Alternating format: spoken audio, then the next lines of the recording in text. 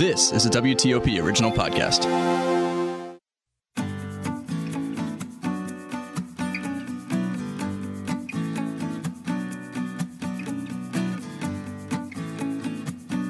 Welcome to another episode of The Vine Guy. I am your host, Scott Greenberg, and today I have consulting winemaker Aaron Pott as a guest on the podcast. Aaron's father was a minister and a great fan of Riesling. He moved the family around a bit, and going from Berkeley to Eugene and Oxford, but landed in all places, Davis, California. Now, Aaron stayed through college getting a degree in enology. In 1990, after graduation, he took a position at Newton Vineyards in Napa Valley, and he eagerly and dutifully learned from the larger-than-life characters in Napa Valley like John Kongsgaard, wow, that's pretty big, and French consulting winemaker Michel Roland. Now, Michel found Aaron a position as winemaker for Chateau Troplin-Mondat, a premier Grand Cru Classé in Bordeaux. He spent 5 years as director at Chateau La Tour Figeac, which I love, simultaneously earning a master's degree in viticultural from, now get this, from the Université de Bourgogne in Dijon. I wish my French was better. Pott returned to the United States in 98, becoming Beringer Wine Estates head winemaker in charge of international brands, making wine in France, Italy, and Chile. Now, during his tour abroad, Aaron was very fortunate to meet his wife, Claire, at a party in London. In 2001, Aaron took over as winemaker for St. Clement, and in 2004, he became winemaker and general manager at Quintessa Estate.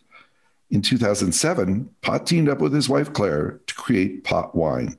That same year, he accepted a consulting winemaker role at Blackbird Vineyards. Aaron now lives with his wife, Claire, and their two children at their vineyard on Mount Veeder in Napa Valley. And Aaron, welcome to the podcast. It is a pleasure to have you here. Thank you, Scott. A pleasure for me, too. Wow. So broken wing and all. Yes. For those of you who don't know, Aaron and I have been trying to meet up here for quite some time, and we finally got settled on a date. And of course, literally just a day or two before we were scheduled to have this podcast, Aaron, in a fit of youth, was skateboarding, as I believe, and broke your wrist. Yes, yeah. You should stick to winemaking.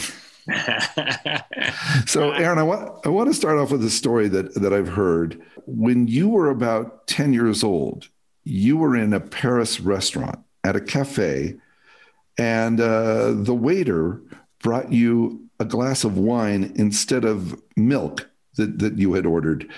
And he looked down at you and he sneered and he said, milk is for babies. Is that a true story? It is a true story, yeah. My first night ever in Paris. And the waiter gave me what I think was now a Beaujolais of some sort. But I remember tasting it and thinking it was terrible. But realizing that and I was 9 years old at the time, I realized that this is the thing that's going to make me an adult. So every 9-year-old kid wants to be an adult. And I felt that was my ticket to adultdom. Is that what drew you to wine at such a young age, that theoretical ticket? That really was the start of it. My father, who worshipped Riesling, he did his postdoctorate in Heidelberg and had a professor that really loved Riesling. And my father had a bit of a sweet tooth as well, so he had a lot of Rieslings around when I was growing up, and I would always taste them and enjoyed tasting them. But when that moment happened in Paris, and subsequently we visited a lot of vineyards, and I realized that there were kind of three things that every one of these vineyards had that I wanted to have in my life. They all worked outside. They all had dogs that worked with them, and a 9-year-old boy wants to be with the dog. And then they all lived in these amazing 15th century chateau, and I thought that would be great. That's the life for me. And that really made me focus on learning about wine at a young age. And I was that annoying kid at my parents' parties that would correct all the crazy pronouncements about wine that my parents' friends would make. And it was the era of James Bond, and James Bond always got the girl because he knew something about wine, 64 Dom Perignon and that sort of thing. And so everybody wanted to know a little bit about wine, and nobody knew a whole lot about wine. And I had a lot of time to research a lot of stuff about wine. So I managed to learn a lot as a kid. Just out of curiosity, is that how you met Claire? You knew a lot about wine? No, she would have been entirely unimpressed by my wine knowledge.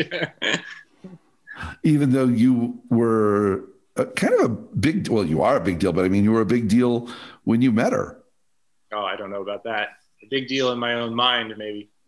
Well, I'm just a big deal according to your bio. I'm impressed. So, and speaking of your bio, you've had some pretty cool mentors. I mentioned Michel Roland early on, and of course, John Kongsgaard. Just kind of curious, how have they helped you through your wine career, and what influence have they played over the years? The world of the mentor for me has been very rewarding. I've always in my life relied on mentors to get knowledge, and I'm one of those people that really learns watching and learns firsthand. And it was so great to be able to access people. And I really think John Kongsgaard was one of my early great mentors, and still is a huge influence on my winemaking today. But John hired me to be his assistant because he was forced to by the owners of Newton Vineyard, the Newtons, who decided that they wanted me to work there. And John wasn't excited about it at all, and asked to see me, to talk to me before I started work. This was in 1990, and luckily, I was listening to a cassette tape of Mahler's Fifth Symphony going up to the vineyards, and I had this Mahler's Fifth Symphony blasting out of my car when I drove up, and this tall figure comes out of the cellar, and I asked this person, "Do you know where John Kongsgaard's office is?" Music blaring in the background. And John said to me, "You're Aaron Pott." And I said, "Yes." And he said, "Good, I don't need to talk to you anymore. You're hired. That's Mahler's Fifth Symphony." Wow. And it was through classical music that I got to access John. And then we had a phenomenal number of great consulting winemakers, including Michel Roland, you said, but also Dominique Lafont, and many others at the time. And it was, John gave me unfettered access to these people. And my memories of Newton Vineyard all have to do with being in the jump seats of John's Ford Ranger pickup with the different multicolored doors, where he had destroyed the doors from various late evenings drinking somewhere. And I would be in the back seat taking notes, and the consulting winemaker would be in the front passenger seat, and John would be driving around the vineyard. And I still have a lot of those notes today that I took at that time. And I always latched on to these mentorships with Michel. When Michel took me to France and essentially recommended me for the job at Trollomando, he gave me an open door office key, essentially, to go in and talk to him anytime. And I took full advantage of that. And also gathered a lot of other people at the time. I have to mention Jean-Louis Mondreau, who worked for Beringer for 16 years, but was the winemaker at Chateau Latour for 13 years, who is a great mentor, and still a great mentor to me. So I'm really, through those people, you know, I'm standing on the shoulders of giants, as they say. And it's always helped me in my career. So I mentioned that you went to Bordeaux and then you actually ended up with a master's degree from the Université de Bourgogne in Dijon. And your winemaking career in Bordeaux is pretty remarkable. I'm just kind of curious, what are the differences in winemaking in Bordeaux and the winemaking in Napa Valley? Well, I mean, I think that in my era in Bordeaux, the person that was making the wine was also running the vineyard.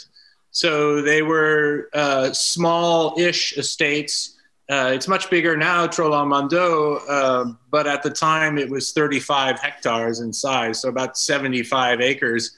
And it was one contiguous estate. And as the winemaker, I was in charge of the vineyard, and I was in charge of the winemaking, which in my mind was way beyond my skills at that time. And you know, I kept coming into Michel's office and saying, you know, Michel, I don't know that I can do this. And he said, you know, of course you can do this. Of course you can do this. And eventually you fake it till you make it. And that's what happened. But I think that that's one of the biggest differences, is that you have these single estates where the estate itself controls the vineyards and controls all the winemaking. Here in California, most wineries don't own their own vineyards. They're buying grapes from other vineyards or leasing land to produce their wines. And most of the time, there's a separation between the person that makes the wine and the person that grows the grapes. And that for me has never worked very well. And I think also one of the biggest and most glaring differences is a difference in ripeness. In Bordeaux, at least in the time that I was there, of the 7 vintages of wines that I made, none of those wines did we pick grapes at the desired ripeness that we wanted to. We were always interrupted by weather and forced into picking grapes before that weather came in and took over and created problems for the grapes. And in California, it's kind of the opposite thing, that we can have too much heat during that period between veraison and harvest, when the grapes change color and soften, that creates a situation where the grapes desiccate, they dry out, they stop ripening, and you're picking underripe grapes, but at much higher sugar levels. So you get higher alcohols and you're dealing with underripe tannins. But it's kind of a similar situation where you get rain in Bordeaux, the grapes don't ripen to the expected level that you want to. So you add sugar into those fermentations in order to get an acceptable amount of alcohol to create the balance in the wine. And here in California, the grapes dehydrate, they lose water, and they stop ripening. So you have underripe tannins as well, but you have such high sugars that you're adding water in order to get the balance that you want in the wines. It's a very unusual difference. Yeah, the other difference I would say is that maybe in California, we take it for granted that we get so many great vintages back to back, at least in the good old days before, the climate change started heating up the vineyards a little bit. But in Bordeaux, at least from my experience, great vintages are really celebrated because they don't come back to back. I won't say they're few and far between, because we've been blessed with some really great vintages over the last couple decades, but they're not every year. So I think there's really also a difference to be when we have an opportunity to really celebrate great vintages in my experience in Bordeaux. That's true. I mean, in the decade, you look at Napa between 2010 and 2020, and the number of phenomenal vintages in there is amazing. Yep. And I remember asking Michel Roland, why are the Premier Grand Cru wines of the Médoc, why are they so great? You know, we had just tasted several wines and we had some super second wines that were fabulous. And one of the things he said really surprised me. He said that, you know, they don't make the best wine every year, but 1 in 10 vintages, they will make a wine that's so much better than the other wines that it's remarkable. So fast forward now, you're done in Bordeaux, you're back in the United States, and somehow, and I'm very curious about this, you end up as the consulting winemaker with Blackbird about 14 years ago. What drew you to that project? Well, I think it was a perfect fit for me. At the time, Blackbird was owned by Michel Polensky, who was a young guy, and he was doing something that was very countercultural. He was focusing on this really obscure, hated grape, Merlot. And it doesn't seem so odd now, but this was in the wake of Sideways. Merlot had gone,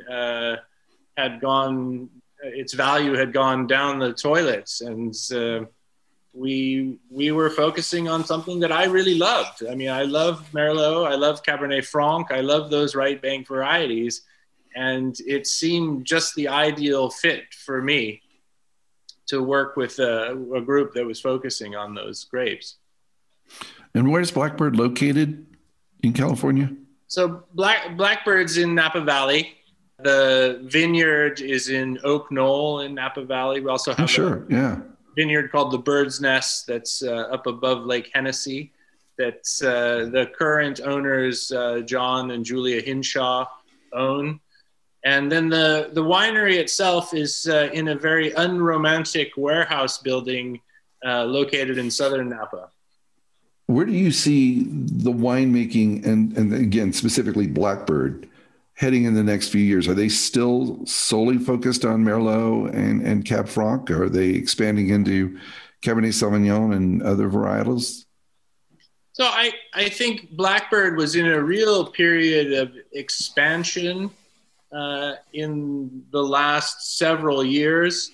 And then John and Julia Hinshaw took over the project and really wanted to put on the brakes and get back to what was the original idea behind Blackbird, which was to focus on Merlot, Cabernet Franc, and the principal wines that we had worked on, Illustration being the Merlot vehicle, Paramour being the Cabernet Franc vehicle, and Contrarian being the Cabernet Sauvignon vehicle, and also the second wine, Arise.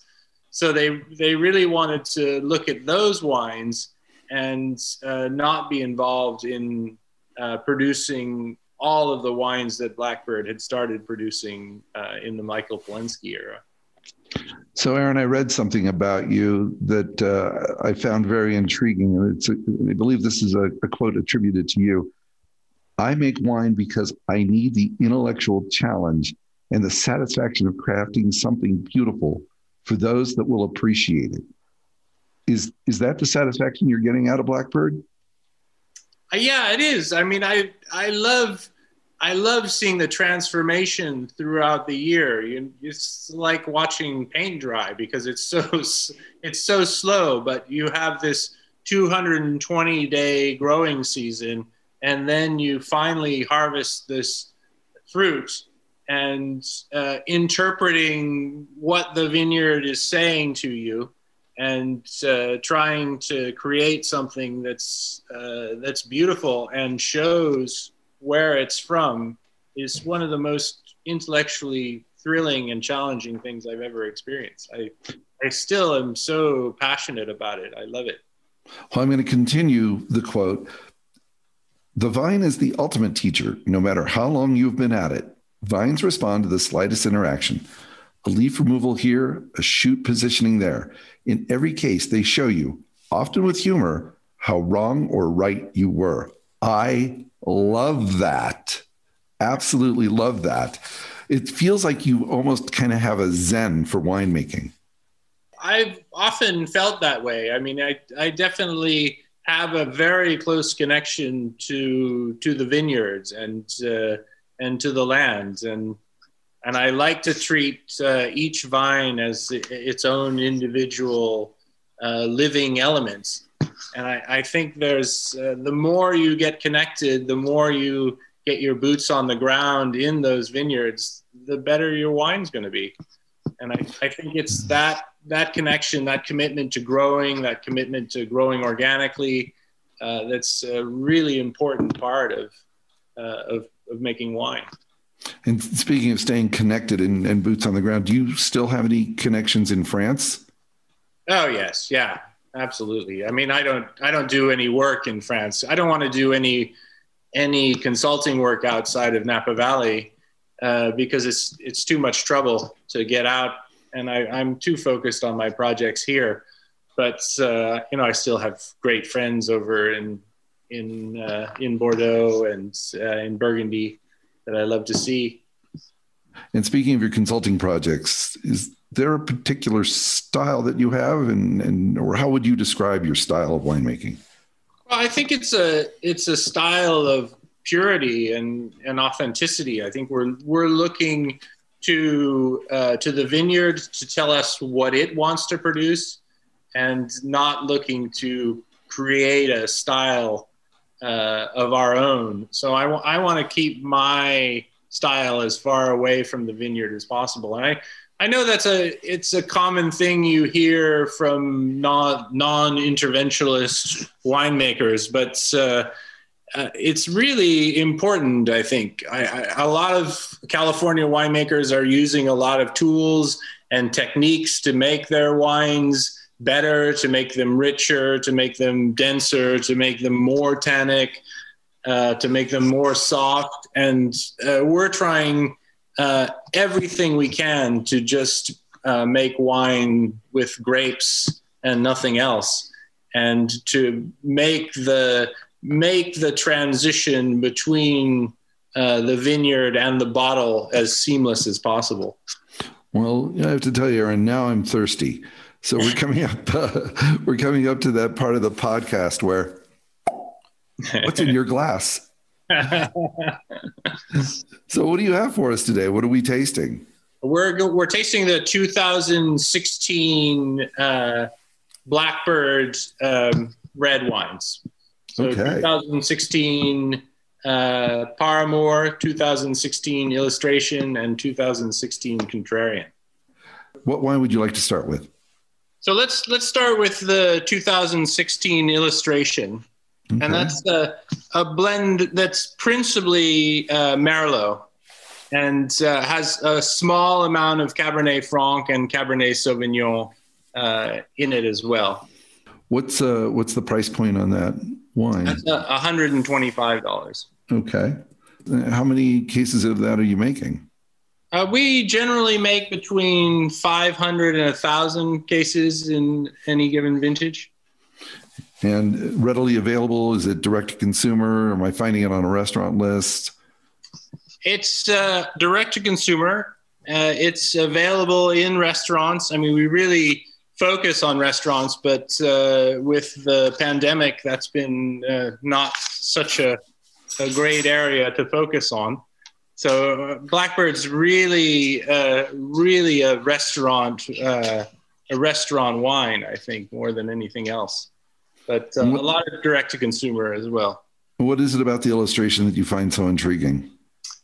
It's really the focus on the Merlot is what I love. These are vineyards that are quite cool climate vineyards. We're working with two vineyards principally for the Merlot portion of this, Hudson Vineyards in Carneros. So right next to the bay, very cold site. It's owned by Lee Hudson, great grower. Actually worked at Domaine du Jacques. We talked about that a little earlier before we started. Oui. But he fell in love with Pinot Noir and and Chardonnay and Burgundy, and came back to California to plant grapes in Carneros, and realized that the area he had chosen was more suited for other different varieties. And we did a huge planting specifically for Blackbird at the Hudson Vineyard Ranch that was mainly focused on Cabernet Franc and Merlot, but also included a small amount of Sauvignon Blanc and a small amount of Cabernet Sauvignon. And it's in most vintages, it's one of our most appealing Merlots. A beautiful cold climate Merlot, very aromatic. You get the kind of the classic characters of Merlot, that iris aroma, and then the beautiful black cherry character. It's combined with another vineyard that we've been working with for about 10 years now, Stagecoach Vineyards, that is in the eastern hills of Napa Valley. And it's between Pritchard Hill and Atlas Peak and those eastern hills. And it's this incredibly dense basaltic rock. You recognize it because it's orange in color. It has such a high iron content that it rusts, and you see this orange colored rock everywhere, and this red dirt. And it's kind of the eastern side of Napa, all the way down to Oakville, has this rock as its dominant characteristic, and it's a magical place to grow a lot of grape varieties, but specifically Bordeaux varieties. And you see that same rock in Dalla Valle, in Oakville Ranch, in the Bacchus Vineyard for Joseph Phelps, and all the way down to Screaming Eagle. It's the exact same rock strata. Wow. But that's a great Merlot site for us, a dominant position on the valley at about 1,400 feet. You're overlooking the whole valley. Beautiful. That's up there a bit. Yeah, beautiful, cool climate Merlot. What's in your next class? So we have the Paramour in the next class, and Paramour is really the Cabernet Franc focused wine.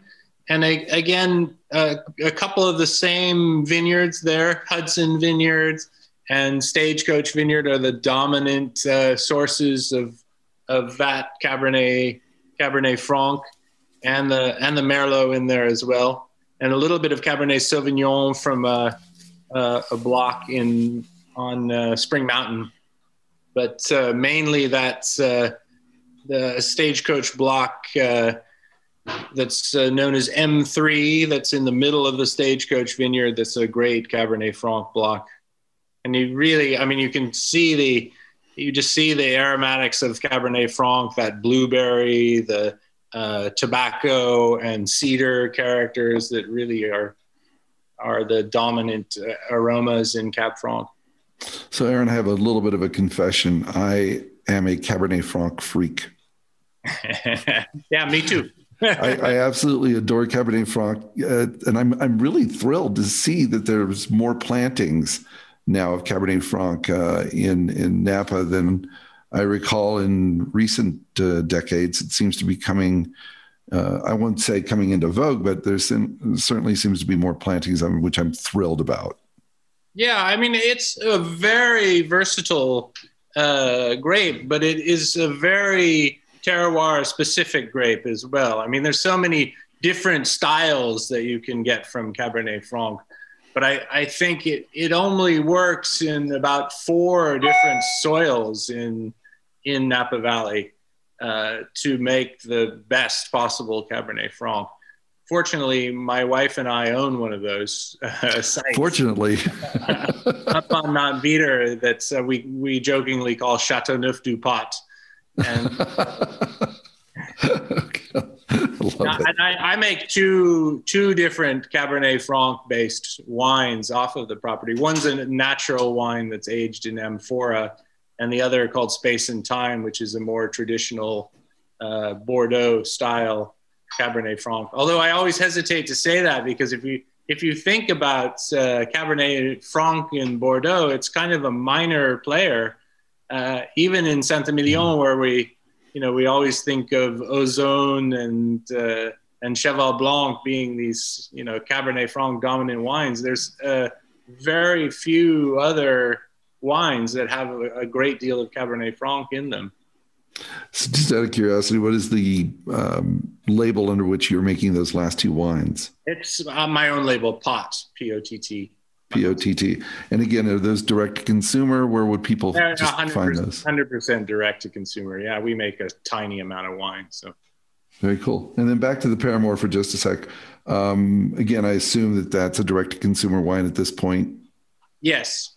All right. And also available in restaurants. We have a lot of restaurant partners. Blackbird has been very good in partnering up with a lot of restaurants.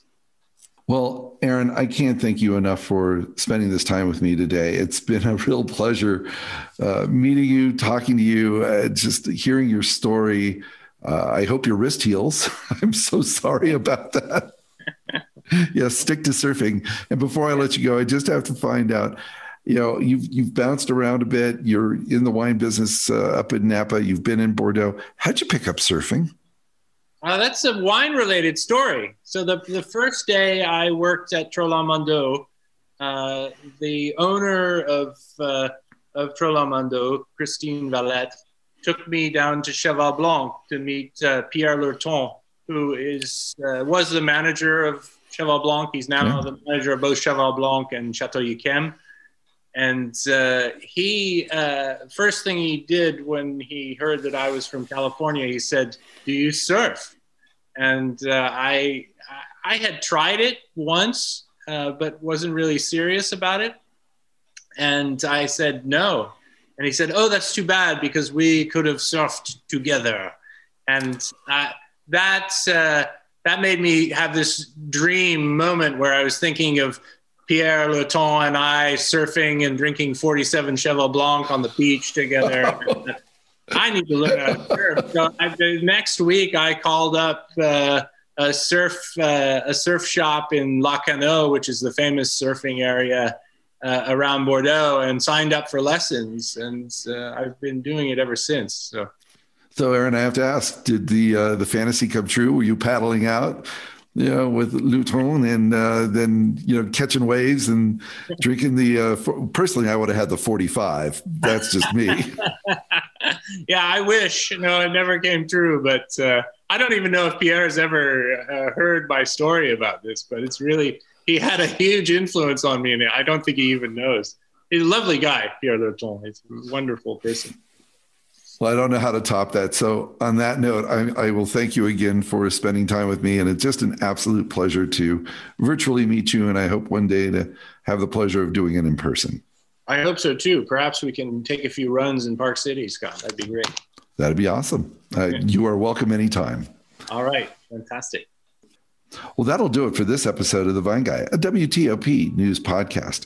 The music you heard is Wishful Thinking by Dan Leibowitz, available in the YouTube audio library. Don't forget to follow me on Twitter and catch my Wine of the Week show every Friday on WTOP and WTOP.com. And until the next time, remember, do good, drink well.